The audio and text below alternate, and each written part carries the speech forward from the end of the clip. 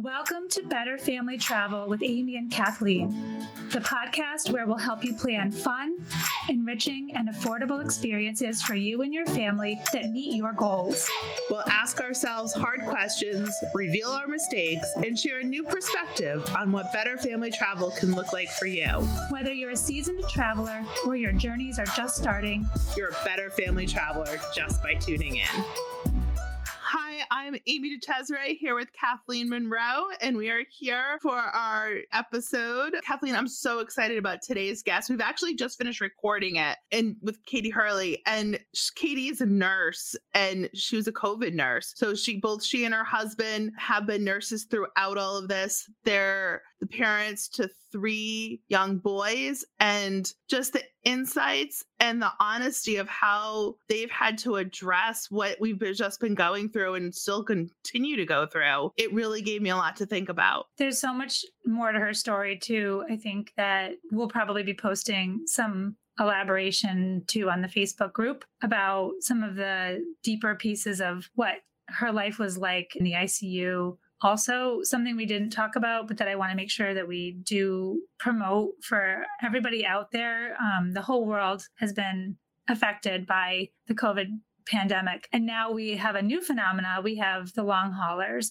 So Katie talked a little bit about traumatic memories and feeling a little PTSD about certain events as you're trying to move on with your life. It's really important that people know that there's tons of support out there. If you look up long haulers, it's the term. Long hauler clinics, long hauler support groups. They're on every social media platform that you can find. Your local hospital, clinics, your general practitioners can point you in the right direction. But there are lots of places where you can get treatment and support if you or somebody that you love is experiencing the long-term effects of a COVID infection. Yeah. And, for our listeners, our better family travelers who might wonder, this episode isn't as much on its face about travel, although we do talk about it a little bit. But the reality is this journey of this past year it's been a journey. And we've all been on a journey, and we can't forget that. And some of that mindset and strategies that we've talked about after all of these, throughout these episodes, is very much, what Katie has been employing in her own life, what she's worked on with her boys and with her family. And we've talked about whether travel has to be destination or at home, and there can't be really much more at home than this past year of how do you live your day-to-day life? What strategies, what mindset do you need to employ to get through the day-to-day? And so from that respect, that's what today's episode's about. But Katie does stick around at the end and help us with the Ask Better Family Travel. And as a nurse with her experience, also take some of our listeners' questions about, travel today and what travel in the near term is going to look like. So I encourage people who are curious to stick around for that ending segment of the Ask Better Family Travel.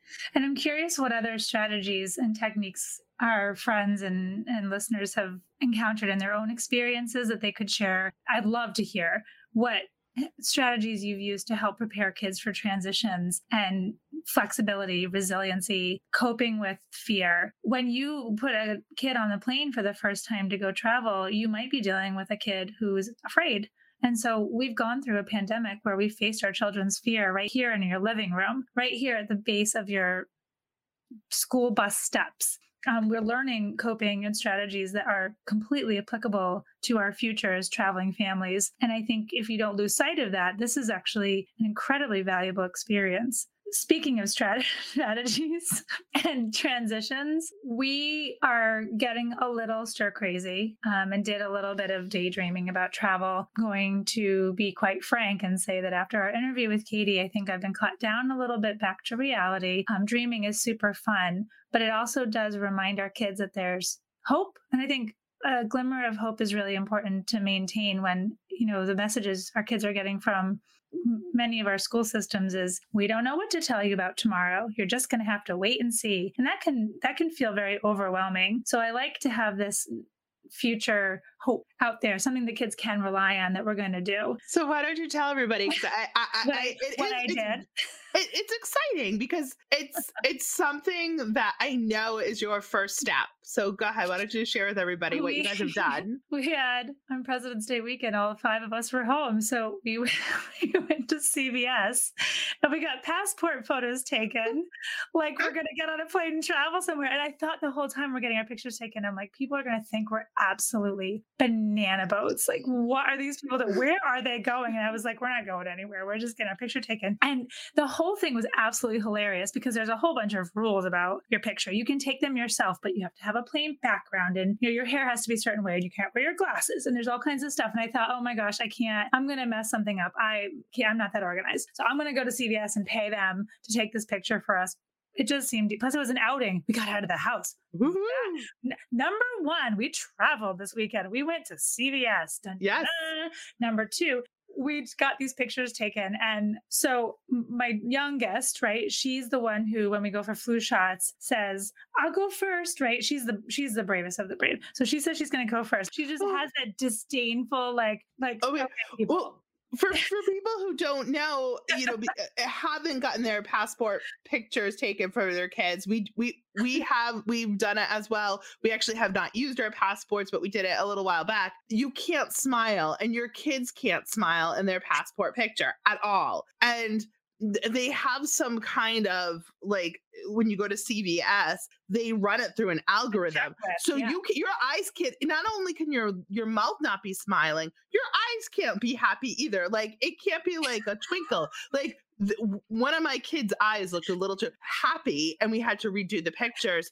So it really is like, try your best to look much like, an 18th century orphan looking for more porridge. That's exactly what it looks like. Right. And Lisa, might I have some more? That is exactly what this is like. She's like, I haven't been fed in a month. And then my middle one, who's the jokester, he was like, oh, so it's got to be like very angry and serious. He looks like he's gonna go beat somebody up. His eyebrows are fur. I was like, you got to be kidding me. This is what I'm traveling out of the country with. Like, these are the Monroe. Welcome. My preteen was like, I'm cooler than cool. Like, he nailed it, man. Yeah, he actually pulled it off pretty well. I have to be honest. He did. And then this one, my husband, the Joker, he smiled, stinker. If we get sent back to the United States because he smiled, this is it. We're done. And we were going hiking. So this is the best part. We hadn't showered. I mean, I'm like, we're doing this right now. We did not shower this morning. We got dressed. We were going to go hiking in the woods in a foot of snow. So we're wearing snow pants, snow boots, layers. I mean, we're in a total mess. I curled my hair before we went. That's fantastic. Like, that's awfully fancy for a hike. I was like, we're getting our pictures. Listen, you have to live with the kids. Only have to live with those pictures for, I think, 5 years, but you guys have to live with it for 10. Mine looks horrible. I hope we get to use it in 5 years. I hope so. We're gonna go to Canada. Darn it, this is my plan. So I'm gonna take you listeners with me on this trip. If you do not have a passport, listen to my perils of this experiment of getting a passport with 5 people who I can never get in the same place at any point in time. Anyway, somehow we're gonna get passports. And maybe we're going to Niagara Falls, maybe for the summer. We'll see. I'm going to walk you through my plans, but right now I have photographs, and that is a start, people. That is, you've taken the first step, and that's important because, like, you can't just decide to leave the country. First of all, nobody will have us anymore, and secondly, you do need a passport, and it's not something you can just get on a whim. So that does take some advanced planning, and and now we've sent the money. So this is the other thing too. We talk a lot about money. We are not made of money, and when I am planning a vacation later, that is budgeted. I am spending the money now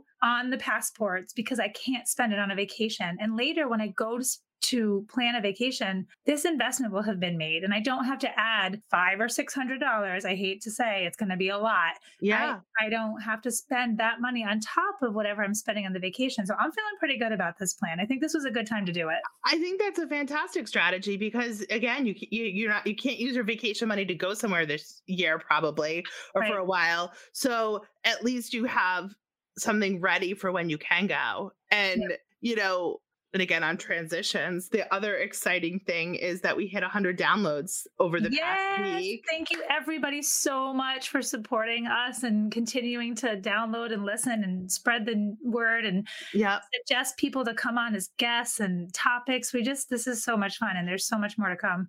And if you've downloaded and you've liked us, if you could leave us a review at your podcast, wherever you download podcasts. If you didn't like us, that's okay. You don't have to do anything. But that's if you liked us, if you liked us, it really does help us out to leave that 5 stars, to leave a review. It helps, move the podcast up in the algorithms, whatever the algorithm gods decide it is supposed to be. But it just gets our message and our podcast out to more listeners. And really, that's what we're doing this for. We just feel so strongly that we can make family travel just a little bit better. So, and on that note, let's talk to Katie. Awesome. So, Amy.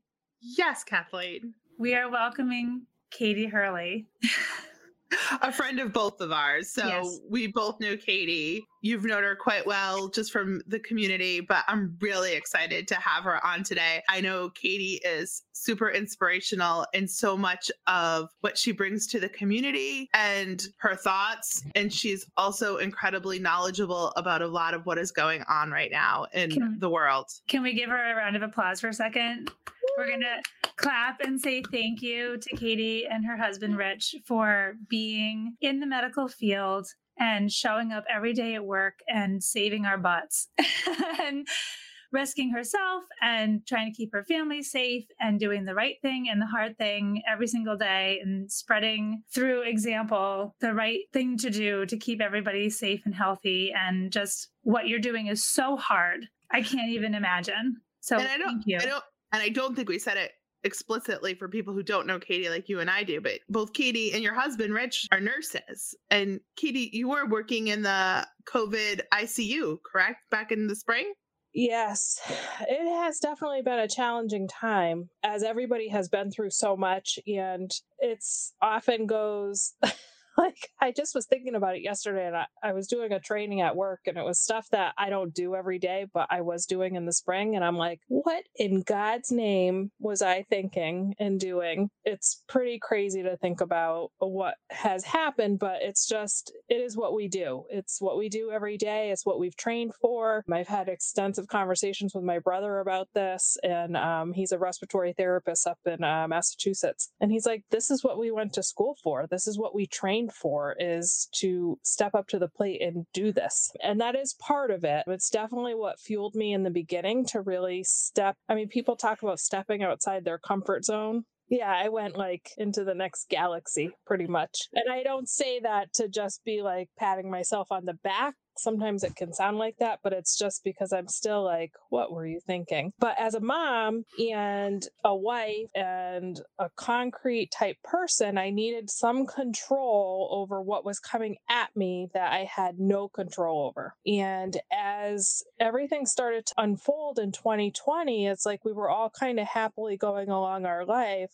And I think it was kind of in January, we started to hear a little bit, and a little bit in February. A cousin of mine reached out from Florida, and she's like, do I need to worry about this? And I'm like, no, you don't need to worry at all. Don't worry about it. Everything's fine. And I think within 2 weeks, I messaged her and I said, you need to start worrying. And I started to see, even before it really had gone mainstream, once things started to happen in Seattle, Rich and I kind of realized this could be a real problem. And my manager at work, who was even a little bit ahead of us, she's like, I just made 10 meatloafs this week. I'm like, oh my gosh. Well, that was going to be my next question is, did you start modifying your behavior before the big March 13th, close down on our side of the country here? I mean, everything started to happen really fast. It was right around March 1st that we really started to realize. And the first thing was I stopped going to my gym. And for me at the time, it was really a big part of what I was doing to just take care of myself. And I just felt like I started to realize that being in the hospital, I felt contaminated. And it was this feeling of walking around with fear that I was was going to get someone else sick. Like I never was worried about myself. I was just worried about getting other people sick. I remember the first time when they started to hand out meals at the elementary school, and I was just under so much stress and pressure that I could hardly articulate. And I like so much so that I think as women, we rarely ever stop to accept help. I think I know I'm terrible at that. And I've worked really hard on that. I felt I was under so much pressure that I was accepting and asking for help. So even the simplest thing of going to the school and picking up meals, I remember being there and just trying to like stay away from everyone because I didn't want anyone near me because I was so like almost irrationally afraid, but it was all just part of the stress and anxiety and not knowing what was coming and that we had no control over this. But it was wonderful in such a silly way to get that food to bring home to my kids who were beside themselves with joy to eat the muffin from school. It was like such a comfort for them. It is. It's a little bit of familiarity. My daughter's eating the strawberries from school right now. Yes. And you would think it was Christmas morning all over again. It's something that they recognize. Exactly. And for them, for us, it's being safe at home. For them, it's something familiar from outside home that they aren't getting as much of right now. Yep. Speaking of meals, I just want to throw that out there. It's a federal program right now, right? That every public school is providing free meals for their kids. And I am going to put this out there in the universe. I would love this program to last beyond COVID. All the time. I work in a low SES community, and I am seeing all of the kids eating a lot and having no stigma attached to whether they're free meal kids or not free meal kids, or everyone is just eating, and there's so much of it and it's for everybody. And I just feel 100%. Like it feels like the right thing to do. We're taking care of our children and our families and our community in a way that if you're not taking advantage of this program, I think you should be. Get out there and get in the car, sign up and go get that food now. It's being made for you. So go get it. Right. Absolutely. Yeah. And, I even just picked up a box. I was bringing some things to the food pantry in town the other day, and, the wonderful volunteer and woman that runs it, Krista, she's like, "Oh, the Farms for Families box, take a box for your family." And I was like, absolutely. I got a gallon of milk, a big, huge bag of potatoes and apples. I mean, these kids eat crazy. So it was wonderful. And I think of as it's so hard for ourselves to accept help, it's okay. It's such a stressful time for every single person right now, no matter what walk of life that you're in, whatever family situation you're in, whatever background, it doesn't matter. Everybody is under so much stress. So whatever little thing that I think any family can do to ease that, just even a little bit, need to do it. We need to do it for ourselves and for our kids. If grabbing a gallon of milk saves me a few dollars and saves me from making that extra stop on the way home so I can be at bedtime to sing the Ants Go Marching to my 9-year-old instead of Alexa singing him lullabies, I just went through this, then that's what it's about. Like, that's what I think. That's what these services are about. Well, and it's so true, right? Because many of us can do if any one thing, but we're being asked to do almost everything. Yeah. And that's pre-COVID, especially, I don't want to say just working moms, because stay-at-home parents have a different, load that they carry. My husband's a stay-at-home dad right now. And I honestly, we're both home. I go to work and I shut the door, and my day is generally easier. So I do not in any means want to say that, but there is something when both parents, and many of us were doing this, both parents are working outside the house and raising children. And it's a lot of chaos just to get the everyday stuff done. And those everyday chores were exactly right. Taking away from the quality time, we don't get quantity time really, right? When we're working parents, we don't get the quantity time. So the quality time becomes so important. And it kills us, I think, a lot of us, when we have to forego that quality time for something that is not quality at all, like, going to Exactly. get that gallon of milk. So, Right. It so, sounds so so silly, but it is important. yeah, Katie, can you tell our listeners a little bit about, we've said about your careers, you and your husband, but can you tell us a little bit about your family? So Rich and I have been married 15, almost 16 years now. We've lived here in town 18. We lived here for a couple years before we got married. We met at the hospital, and we have 3 small boys. Our oldest is Kian, he's 9, and we have twins that are 7. And they weren't exactly our plan, but we take what we're given and we love them ferociously. And they love us like that too, and life. Boys that are full of life and all are unique in their own way. It's a whirlwind. 3 boys in 22 months and really no family close by to help us. Really, we're both transplants, I guess you would say, to Connecticut, both from Massachusetts, and our family is not close by. And shortly after the twins were born, my mom, who was here, passed away. And she was like just the heart of our family. She was a huge part of our family. And to continue on without her has been challenging in so many ways, emotionally, just everything. But we do it.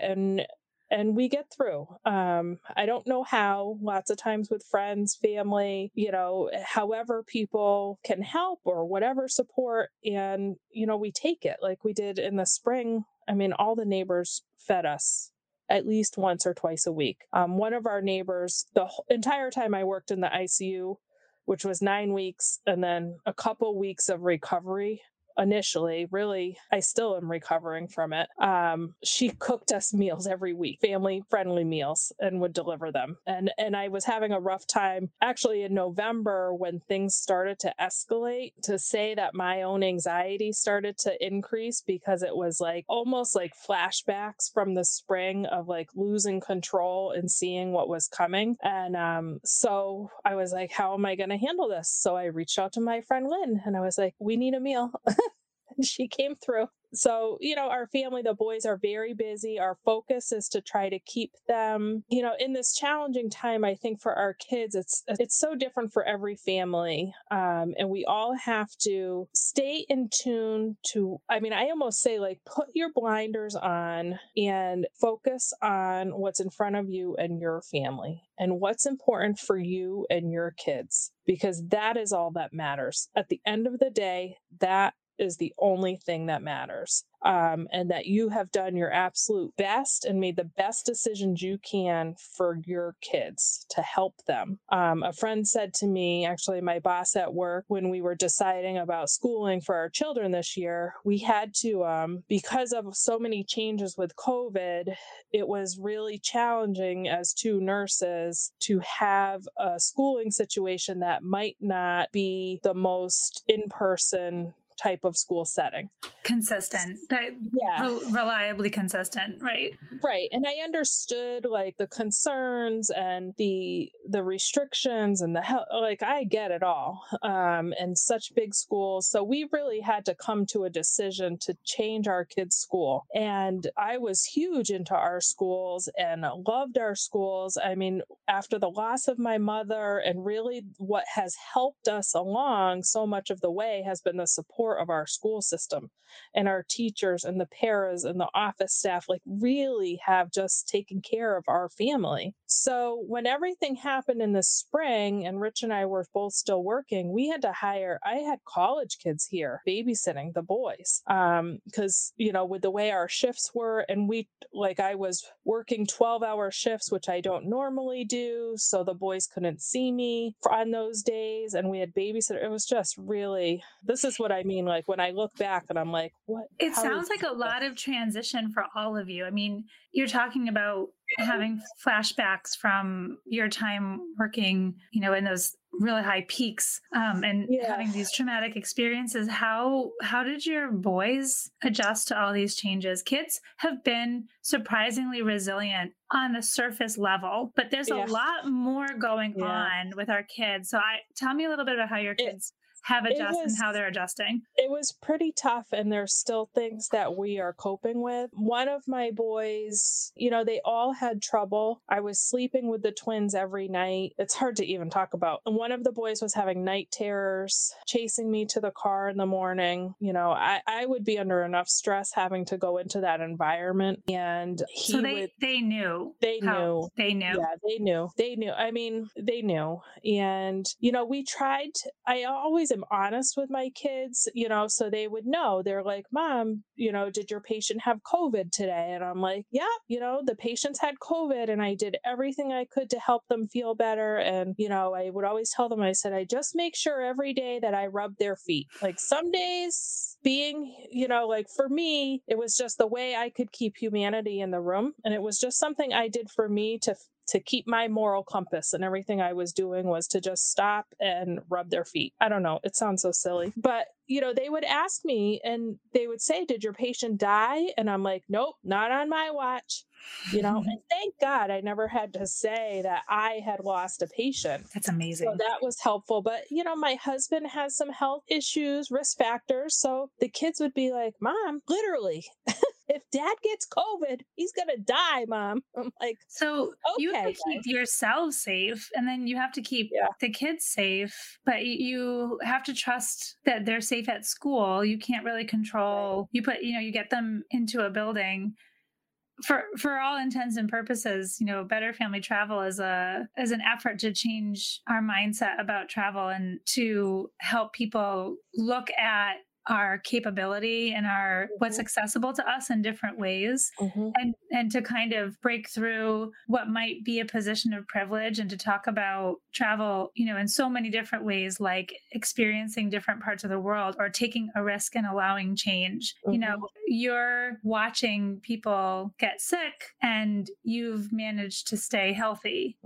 Your kids are healthy in school. Would you branch out any further? Would you travel right now, or are you happy where you're at right now? Yeah, we're pretty laying low. And this is a hard thing. And this is where I think like everybody has to do what's good for them. So for us, and it's not about physical health, really. It is about our mental, emotional health. So for my kids, what I know they need the most is consistency and structure and routine. And the way that I can provide that to them is with a consistent schooling routine. So when we made the decision to change their school, which was really hard, but like I was saying before, and I think I lost track, my boss said to me, she said, what you say to your kids are, my job is to make hard decisions now that makes your life better when you're an adult. And easier, like better and easier as an adult, just to make your life easier as an adult. And I was like, that is great. So I keep that in my mind. But so we put them in a private Catholic school that has been able to stay in person all along, but it's a partnership between the school and the families. And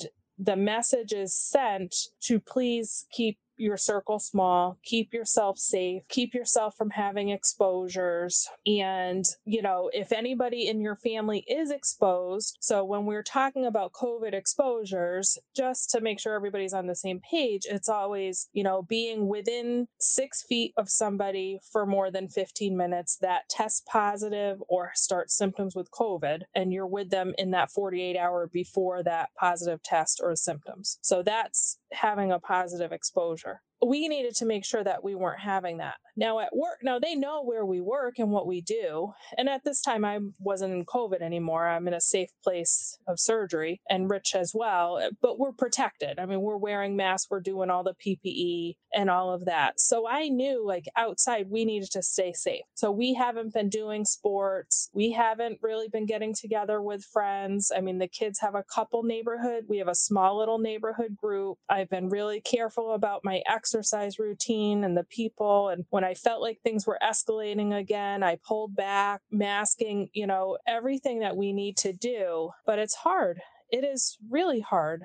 What are your favorite mitigation strategies? If you could tell people like the top 3 things you need them to do right now, what would they be? So we try to make it fun and say, like, what kind of adventure can we go on that there won't be any other people? Or that, we can keep plenty of space from other people and still have fun. And sometimes I actually say this out loud to the boys, but sometimes I just keep it in my head, like my own little game in my head. Mantra. Yeah. Like, okay, what can we do? And for my kids, they need to be outside and they need to run. And so those are the kinds of things, which is great. We went to Hammonasset Beach not long ago, about a month ago, and it was freezing cold, but we were there and they were running around and they were picking up dead fish and they were finding shells and whatnot. They loved it. They loved it. What do they talk about now what do they remember when they talk about that trip? Do they want to go back? Yeah, they want to go climb the rocks. Yeah. They didn't care that it was cold. They want to go climb the rocks and do all of that. It's so funny because we think we have to do these big things for our kids. Yeah. And it's, whether it's COVID or not, that's really what they want. They want to climb the rocks. They want to play in the sand, rocks. I have a little place in Lebanon that we go to. Colchester, Lebanon, and here in Connecticut, and it's like a little dam waterway. There's never anybody. Do you know what I'm talking about, Amy? We found it.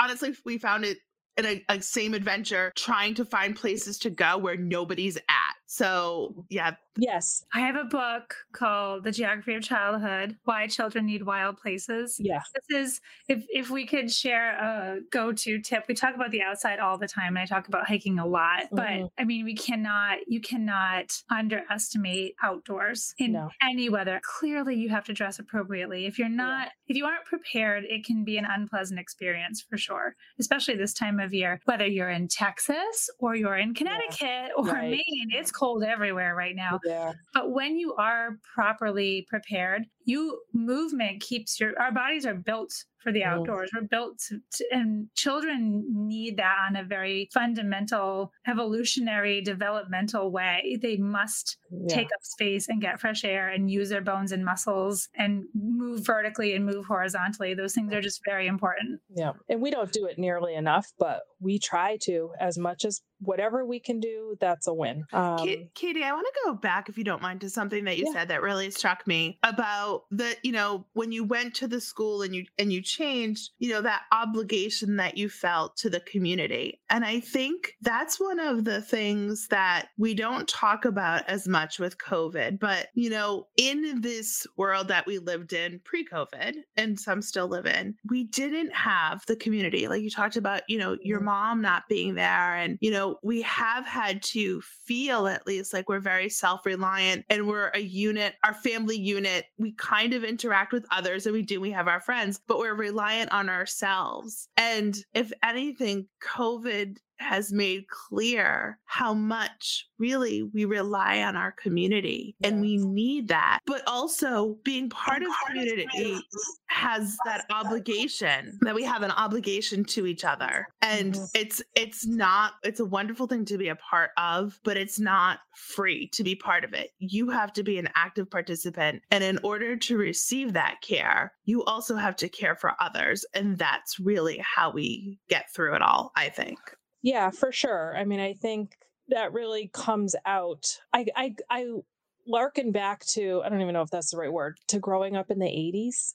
Like, I feel like this is our moment to let our kids grow up like they're 80s children. Yes. I mean, we've all looked at our kids and thought to ourselves, we grew up without all of this plugged in time. And I know what the right thing is to do. I want to give them the gift of boredom, and I want to give them the gift of unstructured, self-directed time. The way our days and our community is set up for our children to fit in socially, you do need to give them some of that tech time in order for them to be socially fluent in the kind of language and connections that their friends are fluent in. So we're parenting in a very new way, but it has occurred to me that we are given a little free pass here to give them this experience. And maybe for us, for people like me, I can only speak for myself. It's hard for me to let them unplug because it's easier. Oh, girl. I know the right thing to I do, feel you. I but it's know. hard. And so It is very hard. what I'm getting is a little positive reinforcement because when they are Yeah. unstructured and bored, I spent my entire day today. I worked today, but the kids still had a day off of school.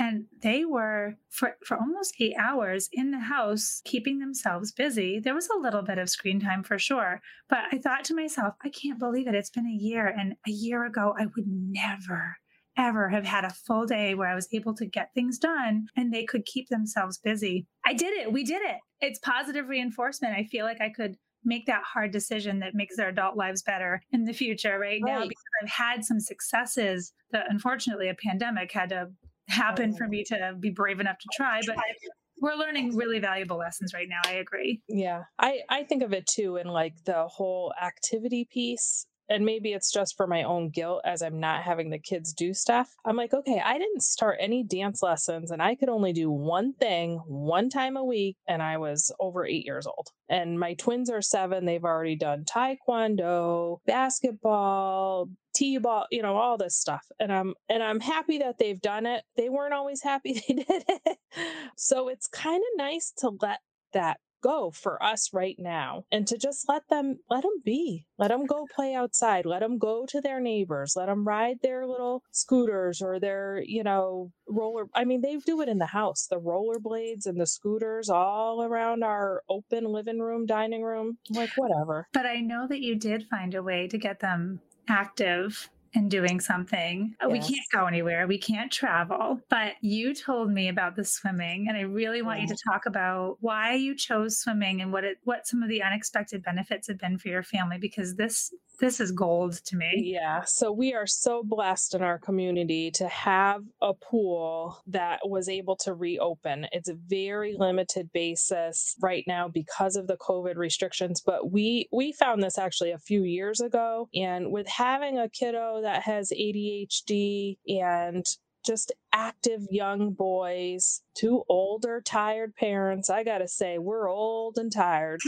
I found it was a wonderful way for us to connect as a family because we all get in the water together and there's no electronics for anybody, mom and dad included, because there's no service there, never mind all the water. So we've been able to recently get back to the pool and we're able to go. We usually schedule in about 2 sessions a weekend. I tried to even do it during the week and I was so exhausted and I was like, I called and canceled. I'm like, we're too tired. I called at 2:30 driving home from school. I'm like, we're too tired. We can't make it at 6:30 to swim. We're going to be crashing out, but we love the water. And for the kids and us as a family, we play water games and football games and swimming races, and we snuggle in the pool and I hold them like they're babies. And it's just a wonderful time for us to all connect just in a real natural level. I find water for the kids is awesome. And, meeting with one of the doctors today that helps with our son's ADHD, I talked to her about it. She's like, it's a tool in his box.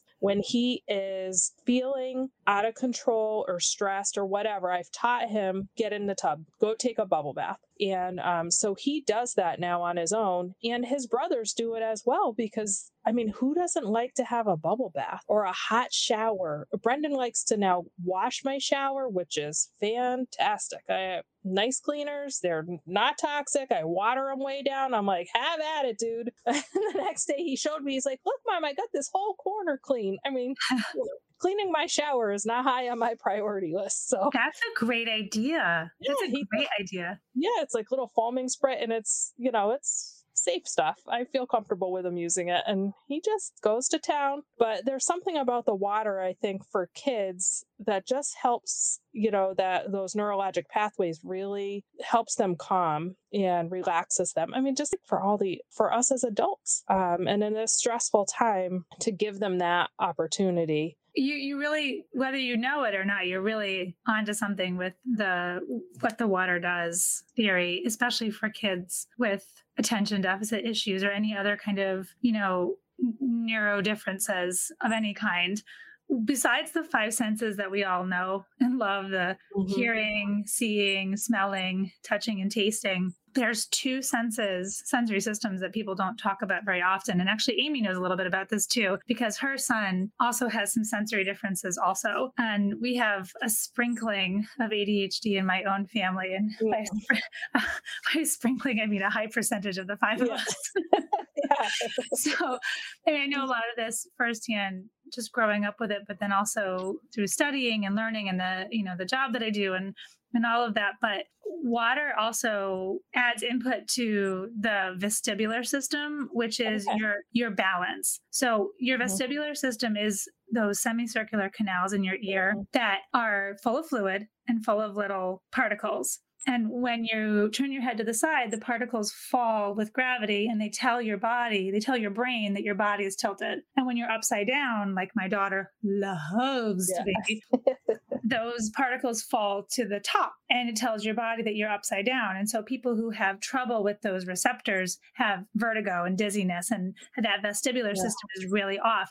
Those kinds of people don't like swings. They don't like swimming because the vestibular system is very unpredictable when you're in those environments. But for kids with ADHD whose threshold for input is here, but ours is way down here. I'm holding my hands up like listeners can see us, but they need twice as much input to have that same sense of I know where my body is in space, which leads me to the proprioceptive sense, which is where your body is in space. And so the cool thing about water is you have to use twice as much force to move against the resistance of water, and your bones and your muscles start to kick into hyperdrive. And where I have to move my body quickly to know that I've moved my arm outward, I'm getting twice as much input in the water when I'm moving my arm. And so your brain is getting signals that are twice as strong. Your vestibular system is getting signals that are twice as strong. And it is a haven for sensory seeking kids and adults. My oldest son scares the life out of me and any adult that watches him in the pool because he submerges himself. By submerging himself, he gets the tactile, so he gets pressure on every corner of his body in the water is given deep pressure from the water. He has the auditory dampening, so he can't hear anything. You keep your eyes closed in the water unless you're wearing goggles. So he's got that. And then he has the vestibular and he floats, and the semicircular canals are constantly in motion. And so he's getting input, and he can hold his breath and stay underwater. Amy, you've seen it. You outside the pool, hold your breath and watch for him to come up, and he comes up with a grin and he's relaxed. He comes out of the pool so relaxed. The mental health benefits that also come along with feeding that sensory system is so important. And so for our kids, I'm like going on and on here. This is what happens. I geeked out on you guys. I'm sorry. I'm geeked out. So these kids whose lives are mostly out of their control and they've been asked to be resilient and they're stepping up doesn't mean it's not very difficult for them. And also looking at the adults who are giving them a lot of mixed messages. You wear a mask, but those people aren't wearing a mask, and it's okay, but you have to wear a mask, or you have to wear 2 masks today, or 1 mask yesterday, or, wash your hands. Well, we forgot to wash your hands this time. The kids are like, right? If you have a child who's melting down, absolutely just losing their cookies, and you can't figure out why, Katie, get in the water, right? Like try water first. I had a friend come visit one day. She came to pick something up, and the twins were I think they were just 2. And she showed up and she's like, I'm sitting having coffee at the table. She's like, where are the boys? Why is it so quiet? I'm like, oh, they're in the shower, because they were bouncing off the walls. I knew I had someone coming by. I'm like, oh, they're in the shower. She's like, I am going to remember that, because a year later, it's a good thing she had twin boys too. And she would send me messages. She's like, I just threw them in the shower. Shower trick. So I have a question for both of you, actually. Katie, you in particular, and Kathleen, if you want to jump in. But this year, with all that has happened, in 2020 and into 2021, COVID is obviously one of the big topics, but diversity and inclusion, especially in corporate America, is huge based on, the realization of the events that have happened in the past year. Diversity is a topic that is, front and center, and diversity comes in many different forms, but one of the topics in diversity that's coming out, especially out of the UK, is actually neurodiversity. So we're making sure, and the whole idea behind diversity is making sure that we get different points of view, because as a whole, we all benefit when we do bring in and incorporate those different points of view and different perspectives, and that we've included them, because it's not just, and I've used this example before, it's not just, checking the box, hiring the lawyer that's a woman. It's hiring a really good lawyer who is a woman and will bring a perspective that is different. So there's that. So with that lead in, the perspective, that neurodiversity, how have you found that actually benefiting your travel experience? And I know there's a whole list of how it's crazy and everything else, but I am sure, like much like the appreciation of water, that there's also some perspective perhaps that they brought you. And I'm curious what you guys have found for your families. So I earlier tonight mentioned that I would really like to see the food program continue. In the same vein, it's been fascinating to me as an educator to see which students are thriving and which ones are flailing. Not failing, but flailing, because none of our students are really failing because they had what they needed before. Some students are no longer getting what they need. Fascinating to me, the children who were really struggling in our full classrooms, in our bustling buildings, are at home happy as a clam, doing their thing, loving life, getting a little bit of one-on-one attention from a teacher on the computer. Everything is sort of tunnel vision. It's very circumscribed. The intensity is different.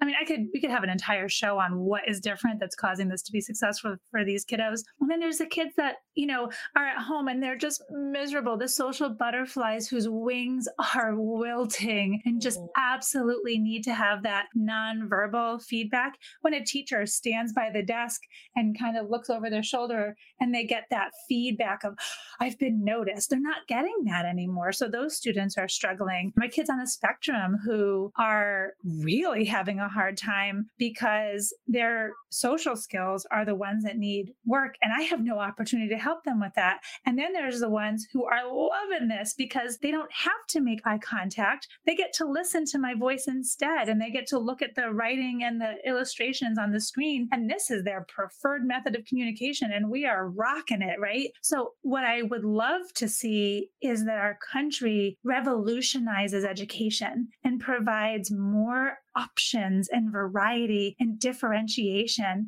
because we can see who it works for and who it doesn't work for. And I think that we as adults have learned so much. We've caught up really fast to make this happen for our kids. For what it's worth, kiddos, we love you and we are working hard to make this work for you. We are burning the candle at both ends. But at the end of all of this, we have to change what we're doing to teach our kids with differentiation, or some of this effort will really have been wasted. That's my soapbox. Well, I agree. I mean, you look at modern schooling, and not to go like way off, but it is so important for mindset. We talk about the shows about mindset and strategies, and mostly around travel, but mindset and strategies come into play so much. And the truth is that schools were built for the industrial, it was industry. That is what they're built for. It's shaped for it. It's shaped for uniformity. And in this day and age, in a day and age when we want diversity of mind and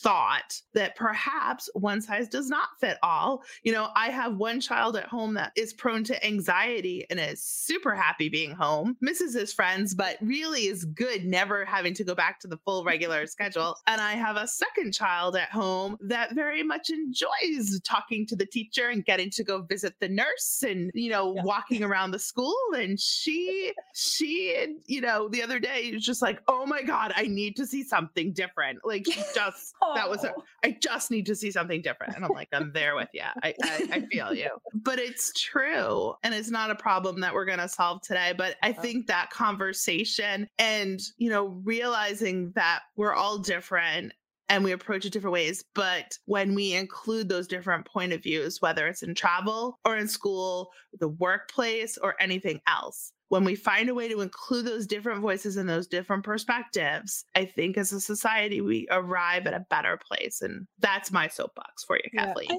think teaching each other empathy with where people are at as well. I don't know if this really correlates, but, it just, when you're talking like that, it makes me think of tonight. It's always when I go take a shower that everything erupts literally as soon as I close the door and turn the water on, I hear all kinds of screaming and commotion. And I'm like, I'm taking a shower. Dad is home. I'm taking a shower. I finish my shower. I come out. Declan is a disaster, complete meltdown, carrying on, full on sobbing, snots, hysterical. Brendan wiped out his Minecraft castle, stole his sword. It's devastating to him. So Kian had asked me multiple times to lay with him tonight and sing him the Ants Go Marching in our whole little nighttime thing. But Declan was having such a hard time. I got him right upstairs and I sat with him and we read and read and read superhero stories till he finally was calm and color was back and he was ready to settle. And it's interesting to me how much kids actually pick up, and sometimes more than adults, I often think. Because Brendan, who often is very much tied to mom and wants me to read to him, and he came in his room and went in his bed and did not say one thing while I was with Declan helping him settle down. And then I stayed with them. Kian had come in a couple times. I'm like, I'll be over as soon as I can, and then I finally got to Kian and he's falling asleep, but I got there in time. He's still awake. And he's like, and all he says, he's like, I know, Mom, Deck was having a really hard time tonight and he really needed you. And I'm like, yes, thank you. And I just think sometimes if we could recognize that in each other as adults and give just a little bit of grace to each other, how much better would things be and a little easier. So hopefully our little people, they're seeing it. And we just have to let them be with that, not shut it down, but let them be with that empathy that they're learning. And I think they're seeing even more in this time of so much struggle with so many people. And hopefully they'll keep that as adults. And, it's funny because we've talked about, Kathleen and I on previous conversations about the need to feel perfect, especially the social media effect, right? Well, yes. No. But that need to project that image, that perfection. But as Brene Brown says, the gifts of imperfection, right? And if nothing else in this time period, that imperfection, it's there and we live with that. And, we've talked on previous episodes, the memories that people for travel are often those imperfect travel memories are the ones that they choose to hold on to and have become most dear. And so it will be curious if that same thing will hold through for this time period, this journey that we're taking through COVID, right? To bring up children remember. What will they remember? What will they pull out? I'm confident they will remember the togetherness time, and they'll remember the little things that we did. They're going to remember swimming. They're going to remember that you held them in your arms, Katie, that you picked up your big kids. Yeah. Weightless in the pool and gave them the physical input that they aren't getting from anybody else in the world right now. Right. Yeah. So important. Katie, I am so glad you've joined us for this. We have a segment, that we do usually after our guest has left called Ask Better Family Travel. And I don't know if you'd be if you're open to expressing your opinions, and I understand that'd be your opinions, but, a few of the people that we've talked to have some COVID travel questions. And we have a few. Would you care to weigh in on what your thoughts are? I'll do my best. Okay. They're my own opinions. Yes. But they are, right. No, I'm just kidding. No. So what are your thoughts? What will post-vaccination travel, what do you think it's going to look like? It's hard because I have to think of where we're going to be at a year from now, because it's not going to be here right away. It's going to take time. You know what? I think things are going to be better, but they're not going to be back to pre-COVID. I think there's going to be still ongoing testing. I think masking is going to continue. I think there will be some sense of spaciousness still because of the variants and because this Pandora's box has been opened. And I think there is a realization that it can be opened again. So I don't think that things are not going to, there's going to be a new normal. Mm-hmm. I think people will get to travel. It's hard though. I mean, it's something that we have not seen, I don't have all the answers to that. I don't know when I'm going to be comfortable traveling again. That was actually one of the questions I was going to ask. And Yeah. I was thinking, I'm not sure when I'll be comfortable yet either. By airplane, we've stayed actually at a little motel that I previously knew about in New Hampshire. We picked a time, in early September when people were back at school. We strategically picked it because I needed to see something different. Mm-hmm. We didn't go in a restaurant. We didn't, we ate outside at the picnic table. So that was my level of comfort. And it took a lot to talk my husband into it because he's even more strict than I am. But I was thinking the other day daydreaming of post-COVID travel. Yeah. And I was thinking about masks. And quite honestly, I've traveled with my kids and then we've gotten the stomach bug that we brought with us and we've had to deal with it on the road, which it's not fun for any of us. No, that is just trauma that we will just put to the side.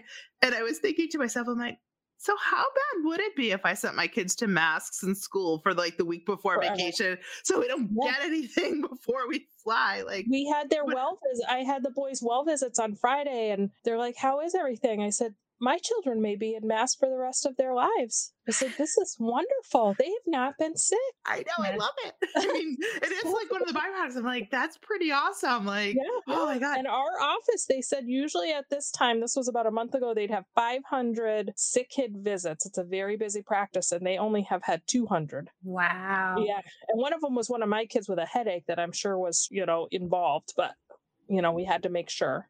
My kids had asked the same question. They'd asked about, are we going to wear a mask when we're sick? And I said, maybe. We should be. I mean, I think I will. Even before all of this, and it's funny because I was often hesitant to do it because I always felt like there was the stigma, but at the hospital, like if you had any cold symptoms, you should be masking. And honestly, I didn't always do it just because I felt like, who's going to want a nurse that's wearing a mask who's sick? Like, you're sick. Why are you here? But that's, I think that will be with any symptoms. Yeah, it's going to be different. It's going to take a long time. I do think for places like schools to get back to something more normal. The next question that was asked, and I'm intrigued by it, is once you and your family are vaccinated, how would for people who say would travel internationally or to a different area that maybe doesn't have that vaccination same rate that we have, would that matter? Like, would the vaccination rate or the outbreak rate of an area, if you are vaccinated, is that something that you think people will have to consider? I think that they probably will. I think if it were just me and my husband, we wouldn't care. We would go. But as a family unit, I think it's different when once you have that responsibility of those little people. Being vaccinated, fully vaccinated, praise God. Rich and I are both vaccinated. It feels really good. It feels really good. And part of it is because I feel like I didn't give it to anyone else, for me, although I did probably give it to my kids, but I don't have actual proof of that. It's hard. It's going to be hard to see what is really going to come. But I'm very optimistic with what I'm seeing every day in the reduction of cases and numbers. And I'm not just talking nationally or even in the state, but I get the report every day of how many COVID patients we have in the hospital, and we are dramatically dropping every day. That's really reassuring. And we got through this surge without my outpatient area having to close down or restrict any services, or that was a big change. So we're very lucky here in Connecticut with the healthcare systems that we have. Oh, absolutely. Because that's one of the things, I think of, because there's still, even with COVID, as my own family knows, people still get cancer. People still break their legs, get in car accidents. And we need to have that hospital capacity to deal with everyday life. Yeah. The last question that I have for our list, and if you guys have any thoughts, especially with traveling by plane, they're very strict about masking for toddlers. And, both of you ladies have probably had experience with toddlers or very much of their own mind. And this question came from a mom who has a toddler who does not want to mask and does not plan on masking, but they actually may have to travel because, family is in another part of the country. Any thoughts on helping a mom get a mask on a toddler? I read something as we were getting ready for back to school and reading about kids was to have the kids, if they were on electronics, wearing masks to get used to them. And then, I think for toddlers, just like our kids, the more normal it becomes, the easier it is. I mean, my kids, they're the ones that keep me in check. They're like, Mom, do you have the masks? Oh, geez, I almost forgot again. I was in the store the other day. I was in the store the other day and I saw a toddler in a shopping cart having a knockdown, drag out, full blown toddler in a shopping cart tantrum, pointing, screaming, I want that, I want that, I want that, with a mask on. And my thought was, how about that? That's normal. Like, that kid is still normal. That is typical behavior. That kid is doing what he's supposed to do. But the mask is on his face because that's his normal environment. He's acclimated because everybody else around him wears masks. And I just thought, look at that. Like, look at how development marches on with a mask on. The kids just are going to acclimate to it. I know that if your kids are into superheroes, there are Halloween costumes, Spider-Man masks, ninja costumes. You put a surgical mask on underneath it, put the costume on, get used to it that way. The technology thing works really well because kids are not really paying attention. That's when some of my kids wet their pants, right? Because they're not paying attention to their body signals. So if they're not paying attention to their body signals, they're not going to have any idea they're wearing a mask. You kind of desensitize that way. I think that's a great piece of advice, Katie. Yeah. Well, Katie, hopefully at some point we can have you back on to talk about, one of the first times I met you, you were getting the kids from school and you had the trailer and you guys are off. And I know that you guys do lots of adventures. And so as we go forward and hopefully as we pull away from COVID, then we can also talk about, there's so much I know you can share about your mindset and the strategies that you employ for your family travel. I can't thank you enough for coming on today's show. We really appreciate having you as a guest. My pleasure. I think my biggest message for everyone out there is just trust your instinct. You know your kids the best. Make the decisions that are going to make things easiest for you and your family. And if you do that, if you keep that as your kind of North Star, you're not going to go wrong with whatever decisions you make. Thanks, Katie. Better Family Travel is proud to be part of the CMG Podcast Network. Be sure to visit clovercrestmedia.com for past episodes and over 30 different podcasts in a wide range of genres. And make sure to leave us feedback wherever you are downloading our podcast. We love to hear your thoughts. Go right to Facebook after this. Join our community to stay current on topics and resources and submit your questions to askbft@betterfamilytravel.com.